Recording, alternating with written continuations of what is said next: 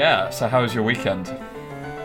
It was great. I mean, it was cool to see everybody. It was kind of fun rolling off the plane and walking into the Elixir meetup and then delivering a talk.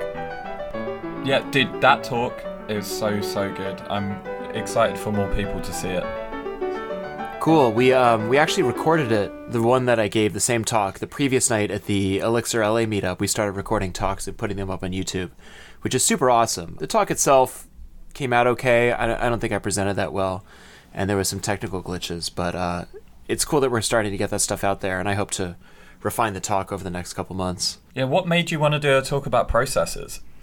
I've been curious about processes for a long time. Probably in the last year or so it's been a constant question about what are these things? And as I say in the talk, we talk about them all the time, but we never really break that level of abstraction. And I'm one of those people that has to know, like, what is this really doing? You know, how does this work under the hood?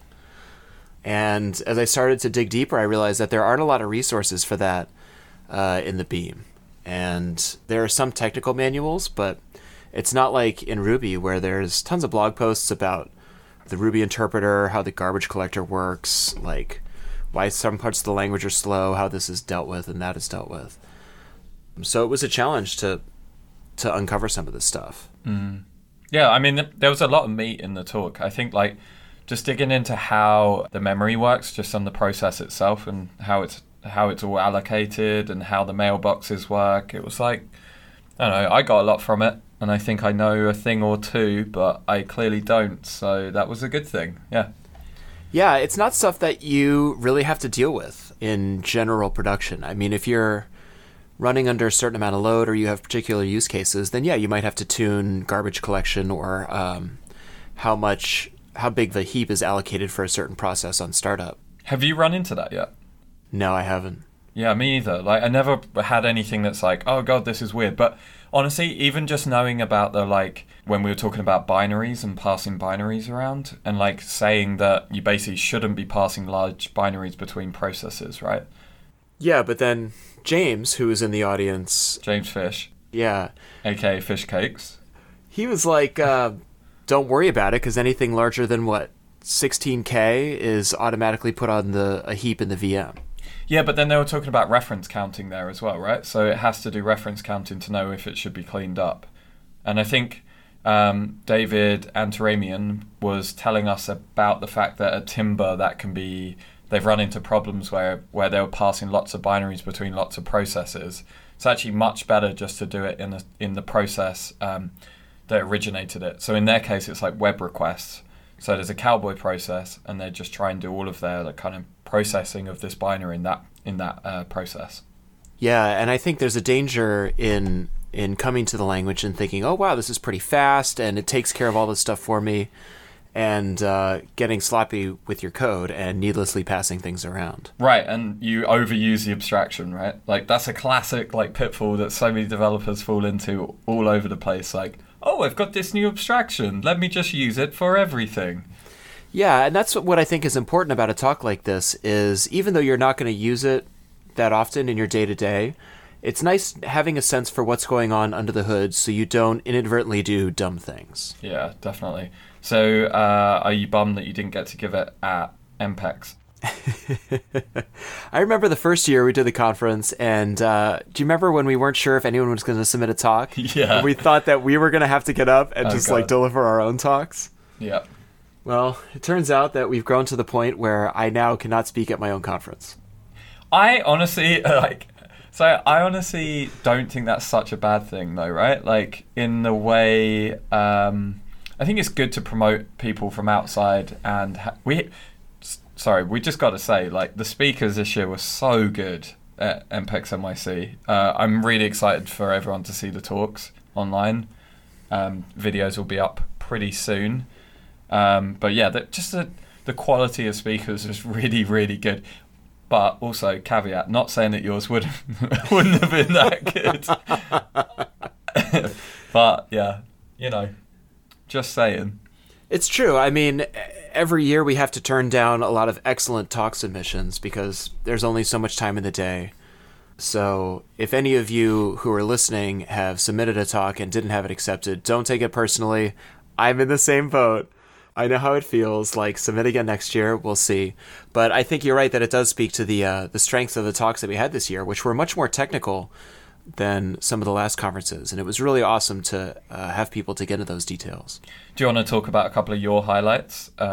Sure. One of my favorites was Shanti Chelaram's talk about NIFs and writing your own NIFs when the language just isn't fast enough, and you have to drop down into C to compute numbers directly. So that problem that she was describing is a perfect use case as well, right? So she was talking about building a recommendation engine, and they needed this whole set of data, and they basically couldn't do it fast enough in Elixir. So then that's when they dropped down into C via a NIF, and it was just like, it's really cool to see a real world use case of that. You know, I think we talk about it a lot, but actually seeing someone be like, yes, and this is the measurable performance impact that this had on us, on our real world system with 5 million users, is actually super cool.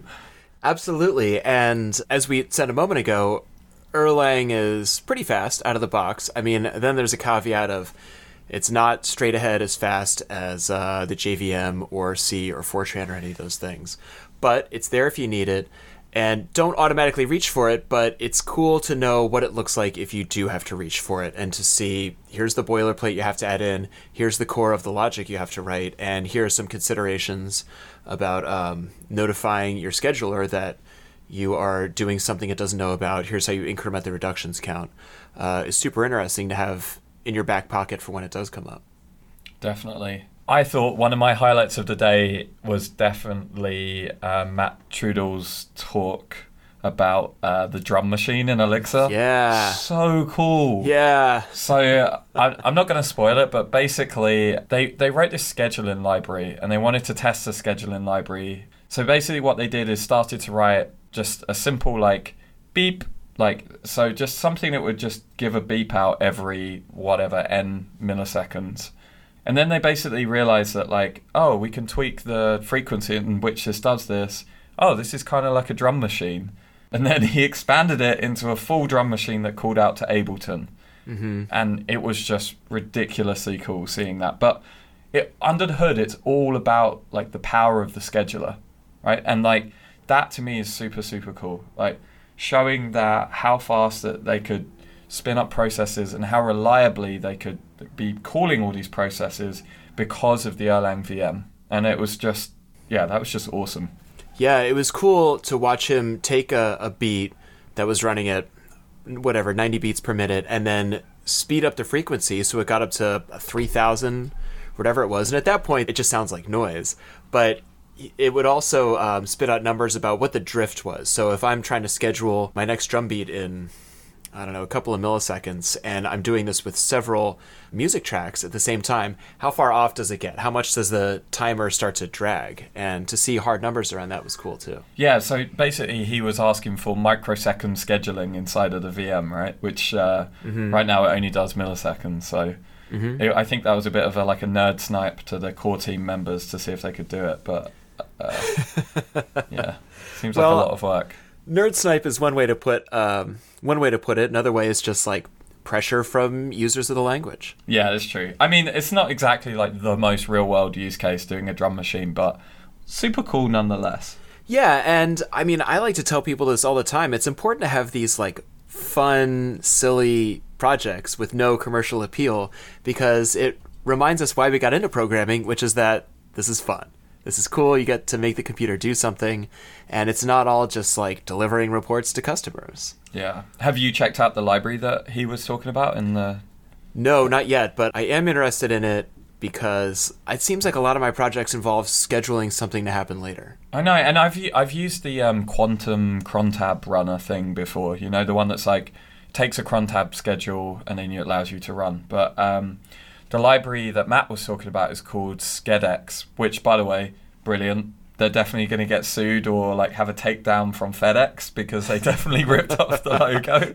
But Matt, we applaud you. And inside of there, one of the really cool concepts that he was showing is that you can set the time property, right? So you could rewind or fast forward time effectively. Mm-hmm. So it makes for really easy scheduler testing, which has always been a thing that's been kind of annoyingly hard in the past, actually. So, and that's what allowed them to adjust the BPM for the drum machine as well. So I was just like, I remember when I read the proposal for that and I was like, holy crap, this sounds like a great talk. So, and it like totally lived up to that for me. Yeah, very MPEG's talk, particularly with the music focus. Oh yes, definitely. What else did you like? What else did I like? Let's not get into Dave Thomas's talk just yet.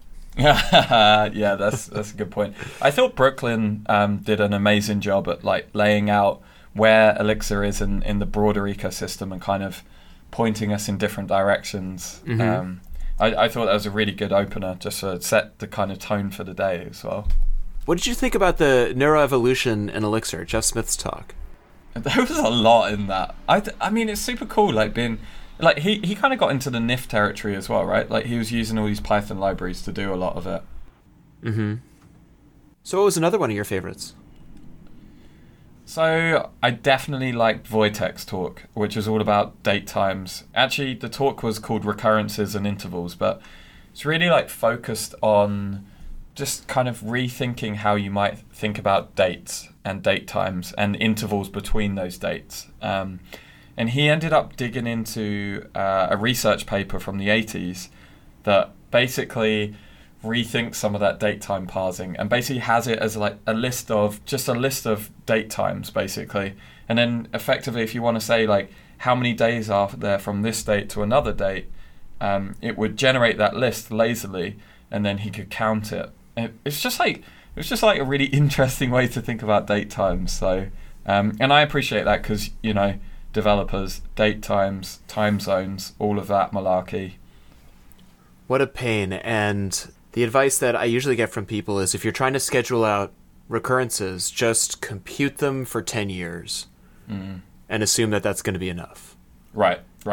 Because software life cycles aren't going to last 10 years? Is that what you're trying to say? The world will end? Well, your company will probably not be there in 10 years. Yeah, okay. Yeah, that one seems more... I don't know, a little bit more upbeat. Yeah, and it's easier just to pre-compute that and then blow them all away later if you need to, instead of setting up a schedule to keep generating recurring events all the time.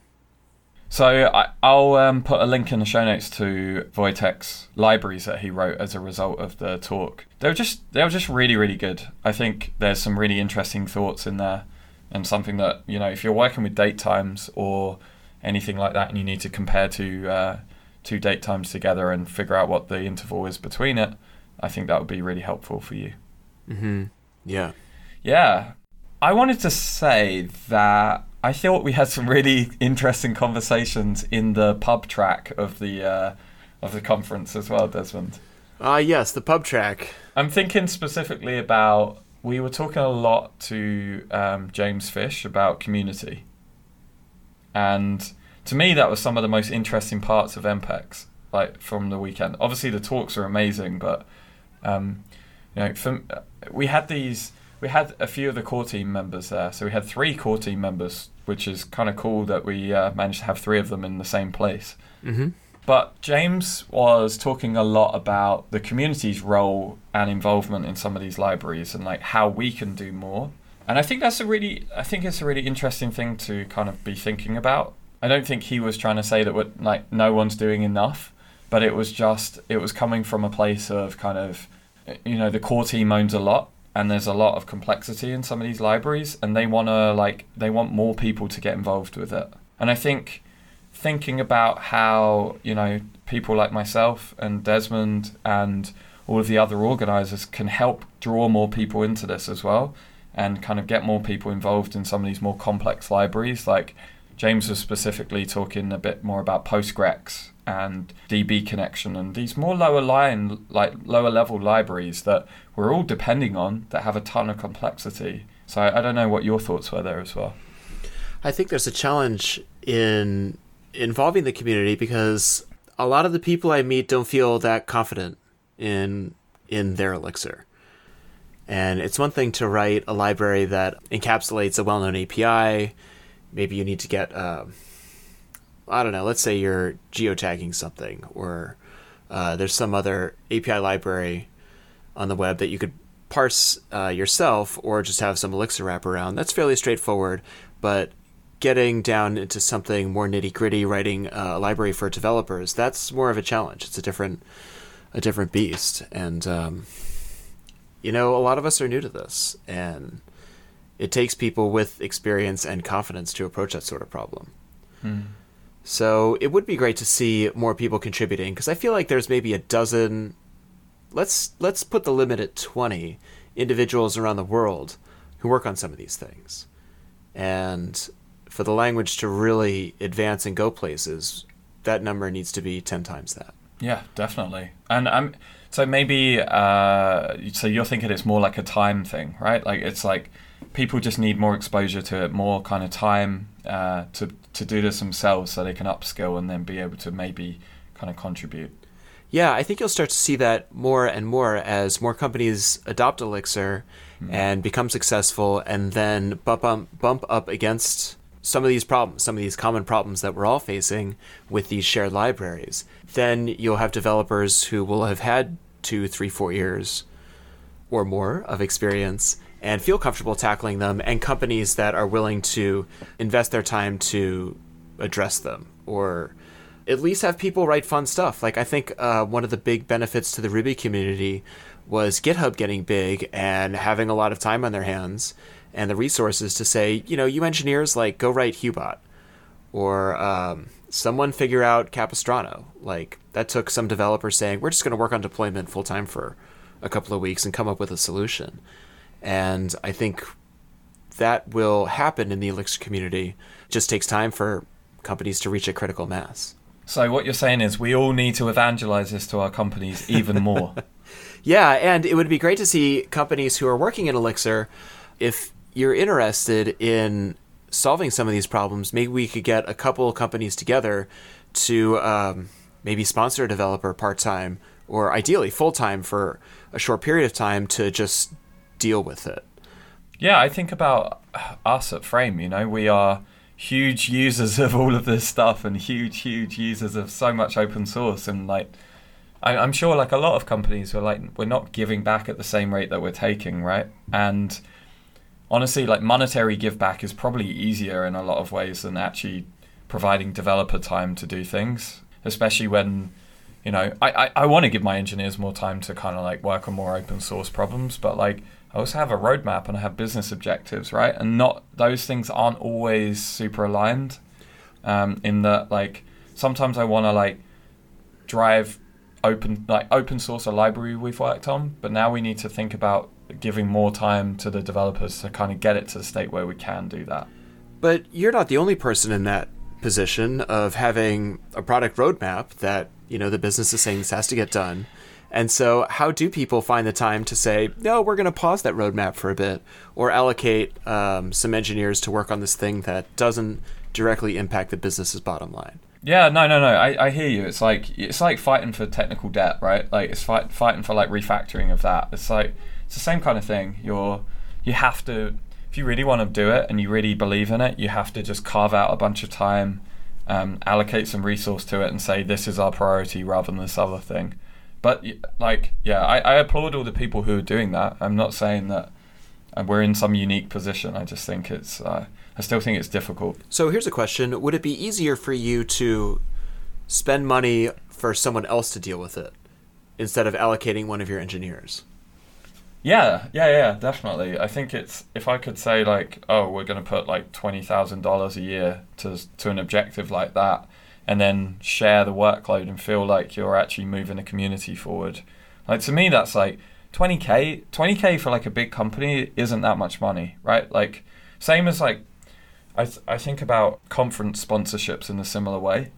You're talking like $5K or something to sponsor a conference, and like the payback is huge, right? Like if you're recruiting someone right now, like if you get them and then you end up paying like a recruiting fee and it's 20% of an engineer's salary in the US is huge. And I think that about, you could consider this to be like a team investment, right? Like you're saying like, we're onboarding all these people, we're getting them into the company, and actually like, this is going to help raise the company. This is going to help us in the long run. and it helps you in the community. It helps that community get like move forward and have some more progress. And then it also helps your company because, you know, you're out there and you're doing these things, and like there's no substitute for that. Yeah, and I think it's even better than sponsoring a conference, because a conference, there's the build up to it and there's promotion ahead of it, and then it happens and then it's over. Whereas if you sponsor one of these libraries, that's out there forever. Yeah, and I mean, that's like the idea of like Patreon on some level, right? Like doing that and then trying to, you know, redistribute the wealth a bit more. And I think like, I don't know, I'm really for it. I think if we could drive that forward in the Elixir community, it could be a really great thing. Well, for anyone listening, if you work for a company that would be interested in having work done on some of these core libraries that we all use in our applications, but don't have the engineering resources to spare, but maybe have $10,000, $20,000, $30,000, it would be great to get a couple of these companies together, and that money could add up pretty quickly to find a developer to hire full-time on maybe a short-term basis. I don't know, thinking maybe we pick some high-value project and contract someone to work for 3 months on this and just move it forward. I mean, there are companies that hire Elixir engineers and give them spare time to work on some of these projects, and I think that's awesome and a big help to the community. I think it would be nice to have someone working on it 100% of the time instead of 20% of the time, and really drive something forward. So if any of you are interested in that, if your companies are interested in that, please reach out to us. We know developers who are experienced in this. We have these conferences running, and the conferences are a great way to move the community forward, and I think we would also like to move the technical aspect of the language forward. Definitely. Hopefully we can do something there. So, shall we circle back around to that infamous topic from the MPEX, which was Dave Thomas's talk. Closing keynote. That's right. Yeah, I'm excited for you listeners to see it, and hopefully there's a few of you who were there who saw it in person. It was... So, I think, first of all, Dave definitely set out to be controversial, right? Like that is like the opening sentiment was like, I'm going to kind of annoy you and make you be annoyed about what you're doing and not feel great about it. And then came back around and kind of presented some ideas and how we could be doing things better. But I think for those of you that know Dave, he's quite vocal in the community about standards and doing things a different way. I think if you look at how he likes to do like just gen servers, for instance, like splitting out the kind of business logic or the interface from the kind of business logic, it's like a different idea. And I think, like, first of all, applaud him for like trying to, you know, think about a different way of doing things and trying to move things forward. I'm going to summarize the talk. I don't know if I'm going to do a good job of this, but so for me, the gist was basically we've dragged a lot around from what has come before, and not all of that is great. And I think Dave was challenging us to think differently about some of that history that we're kind of dragging around in a couple of different areas. The first was, why do we have this concept called application? And I kind of agree with this one. I think this is interesting. I think that was the least controversial one. Yeah, I think we talked about this before. Like, we have applications, and then we always have to disambiguate them from saying like, well, this one's a library, and this is an actual like stateful application that has processes. And often you see that divide. And I think Dave was like, why do we call it an application? It doesn't make any sense. Yeah, and not only is that an application, but then you're sort of overloading the word with, well, this is my project. Now you have an umbrella application. And then when you talk about releases, then you're deploying an application, but it's not really your application, it's an artifact. Yeah, definitely. So the solution from his side was really rethinking it and calling it a component, right? And then a library? So there's libraries which don't contain state. That's just a bunch of functions that do stuff. There's a component which has state. So you'll probably have a supervision tree with gen servers underneath it. And then there's an assembly. Which is many components that come together. And this is sort of a higher level, like your larger application. When you say IEX run whatever, that would be an assembly. Yeah. So he's really pushing for this concept of lots of small composable components that you kind of bring together, and then you configure inside of those components and at the assembly level as well, which is kind of interesting. So he basically wasn't that hot on how we're doing configuration right now, and like I kind of get that part as well in some ways. I think like pointing out the fact that configuration is a bit weird when you have like you have a different application or and then you're kind of configuring it at the run. You're configuring it like at the site where you're using it rather than necessarily like at the application level, or you're overriding that configuration at a different point. I thought some of his ideas about saying that like configuration is encapsulated, it's just like another module you call into to get your configuration, but it can be overridden at the assembly level is kind of interesting. It's going to take me a while to get used to those terms though. Well, I do think that some work is needed there to shift the way we discuss things. And I think once you shift your language, then I think your thinking will follow. But we do need to, I don't know, it'd be nice to get clear around what the different pieces are, when we should use them. I mean, we've talked before on the podcast about when to use different, I'll call them application abstractions, because Elixir and Erlang are full of these from the ground up. Like, a process is sort of an application. I mean, it's similar to like an OS application. And then you have applications that run inside that. When you say like use application, that starts up its own supervision tree. And then you have an umbrella application, and we say, well, when should you use an umbrella? When should you use this or that? And I think we need better clarity around those guidelines, particularly for newcomers who are trying to get their head around all these new ways of designing programs. Definitely. And I don't think like what he was saying there was super controversial, right? Like the application side of things is like, I think if you look at it, you could say, yes, we could be doing this better and it would help the beginners out, definitely. And I think logically separating out the ideas of a library to something else, whether it be called a component or something more, I don't know, more in line with what we have now. Even if you just called it a library and application, it might simplify things.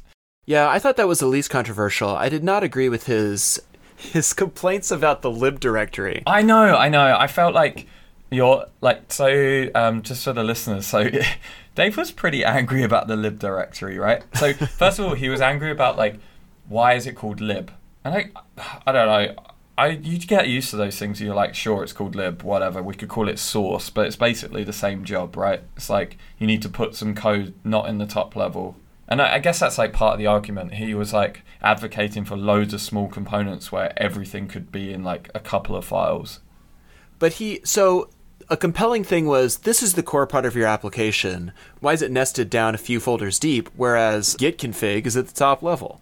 And okay, yeah, maybe, but like, I don't think that you should put your source files at the top level, because that gets pretty cluttered pretty quickly. Yeah, I'm honestly like, I don't know, like, I think I can look past the directory structure at this point. I'm like, whatever, like, I get it, all good organization is a good thing, but like, I don't know, I don't buy the like, it has to be at the top level and lib looks bad and why is everything nested differently? I don't know. Let's say that that's baggage that came down from an existing ecosystem. That organization has not once affected my ability to deliver software or my like application design. Like it hasn't caused any additional complexity. Right, and I don't even think I've seen like beginners get tripped up on that. Right? I don't know about you. It seemed like a weird fight to pick. Yeah, and then so the other side of that was like having the mix like project name as a file inside of the lib at the top level as well. And this part I actually get, because he was completely right. He's like, this file usually contains either just the hello world string or all of your application. And I'm like, yeah, I've definitely seen that, right? How many times have you generated it and it's like still got the hello world bit inside of it? Plenty of times. Right. Or it's the entire interface and then you're like, oh, I'm probably doing it wrong. But yeah, I think the community does need some work around general project organization structure. I'm still not really comfortable with Phoenix 1.3's like _web folder and putting everything there. I mean, I end up doing something similar. I think it's nice to extract the Phoenix web interface from business logic. But that feels clunky, and the whole contexts approach, I mean, I like domain-driven design, but I don't agree with all those decisions, and I end up doing, I don't know, sort of my own thing. which means you're doing it wrong, right? Which means I'm doing it wrong, and new developers on the project have to figure out where stuff lives, and blah, blah, blah. But like, I mean, unless you're doing, like, straight MVC, where everything's in, like, the name directory, like, you always have to kind of figure out where things are, right? Mm-hmm. And even when things are well organized, you still have to figure out where they are and what they're named. Yeah, and it's an easy way to start bike shedding, which is not a discussion I'm really interested in having. I honestly, I feel like talking about the directory structure like that was kind of bike shedding. Yeah, I mean, we've already spent, 10 minutes arguing about doing these things, and it's like, who cares? Right. Just fuzzy find the file and deal with it. Yeah, do you even have a tree? Bro, do you even tree your directory structure? Nerd tree? No, I don't know. I honestly, I do. I'm like, I like to see how things are organized. I still think organization is important, but you know what? You could call it source and I would be fine. You can keep it as lib and I would be fine. I don't really have any qualms with that. Did you ever use an editor called Lighttable, which came out a few years ago? No, but I was just talking to someone about that yesterday. So it came out, it was a project from the Clojure community, and it didn't really go anywhere, but it had the interesting concept, or at least promise, of doing away with the idea of source files. And if the editor understood your source code, it was a way of saying, whatever functions you're working on are just right in front of you. And it would hide where they lived on disk. And it was cool because, like, it doesn't matter to the computer where this code lives, what files they're in. I mean, assuming you're using a framework and compiler, it doesn't care what the files are called. Yeah, it's questioning received orthodoxy about why do these things have to live in certain files? Like, isn't it more important to see the stuff that's relevant to your task at hand or the functionality at hand in one place? And I always thought, yeah, that is cool, and that's an interesting rethink about it. And the only reason we have modules is just so we as humans can separate functionality. Like, it doesn't have to be there.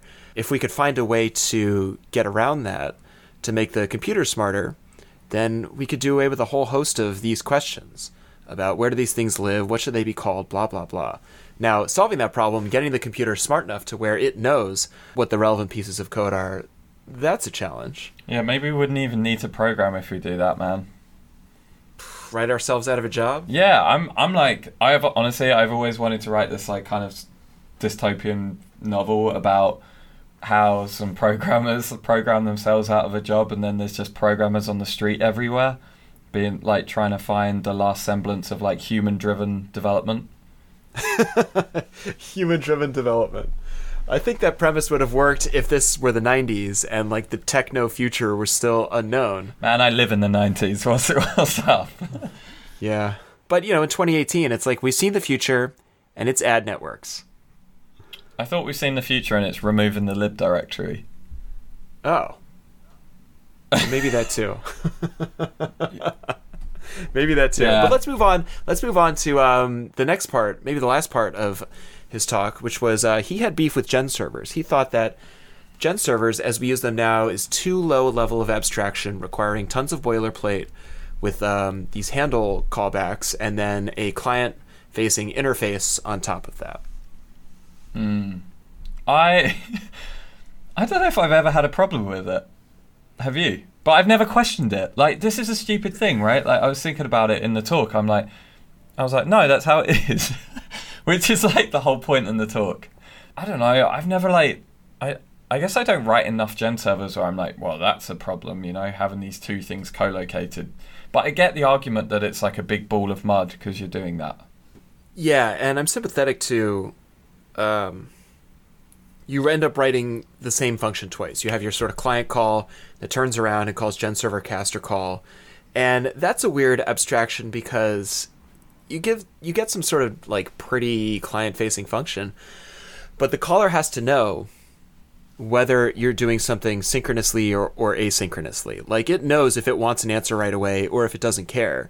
And so at that point, why not just call or cast from the call site? Right.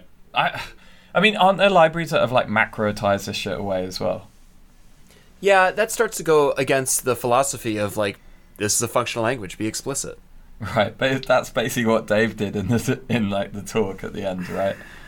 Yeah, I don't know. I've just never had a problem with it. I think like I get picking holes in it, and I get that we always in the Gen server implementation we always have that like comment that's like callback functions or whatever we have. Like that's dumb. Yeah, that's true. Like it's stupid. Like we probably shouldn't have it. But we're doing it deliberately to kind of separate out the idea of the interface calling something else. And it is a client server, and that's kind of what you have to do, right? I mean, I would advocate for doing away with the client part of it. Because, again, the client has to know if it's synchronous or asynchronous, which is the whole thing that like client interface is supposedly hiding. And the call strings, I mean, like whatever, your handle cast or whatever handle info is switching on, those usually encapsulate the same like message. It has the same semantic meaning as the function. I mean, maybe it looks slightly different, but I think how would you want to do it? You'd want to do it at the call site instead. Just say like just say Gen server cast with the module. Yeah, true. I guess then you could end up having like one. This is exactly what Dave kind of did anyway, right? Like you end up having like one file that's like the API for it, and then the other one that's like the implementation, which is kind of what you're advocating for, because you'd push it to the call site and you'd probably want to encapsulate it in a module or something. No, I wouldn't encapsulate it in a module. You wouldn't? I'm saying the quote server implementation, as we call it now, that's just what clients would call. Clients would cast directly to the process with whatever string that they wanted to do the thing. And the arguments. So then you remove that middle layer of indirection where the module like turns around and Gen server casts to itself. Like we don't need that intermediate function. And then so that gets rid of one chunk of the repetition. And then I think the other case of like, well, it's hard to test and you have this mess of code. You're going to have a mess of business logic one way or another. So I could see you have your handle casts function, and maybe that's a little awkward to test. So that turns around and calls some like logic function that takes the state, does the thing, and then returns the updated state. And then the larger handle cast has the like reply tuple or the no reply tuple. So would you make those things like public, like those logic functions? I would put that in an internal logic module. Okay, and so then you could unit test that internal logic module. Given some state, expect some result being returned. Exactly, and I wouldn't put it in a separate module because nothing else would call it, and like the two are bound together. Yeah, I feel like you just like basically stumbled on Dave's solution. I thought Dave's solution was like coming up with a different concept entirely, where you wouldn't even be using Gen server. Yeah, no, he did. I guess kind of. He had that like one-way, two-way for like DSL thing that basically results in a macro, right? Like that does all this stuff under the hood, but yeah. Yeah, and I think once you get too far away from the language with a lot of these macros, then especially for such a core piece of functionality like a Gen server, I've never felt like I needed that. Yeah, but like at the same time, like we just admitted that Gen server is kind of low level in some ways, right? Like it's like maybe it does need an abstraction on top of it, and that's kind of what he was getting at. But can you come up with a general abstraction for everyone?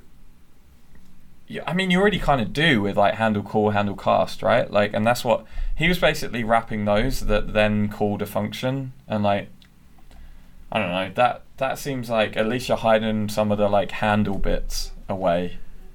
So in applications where I have needed a higher level of abstraction over Gen server, I've written my own macros.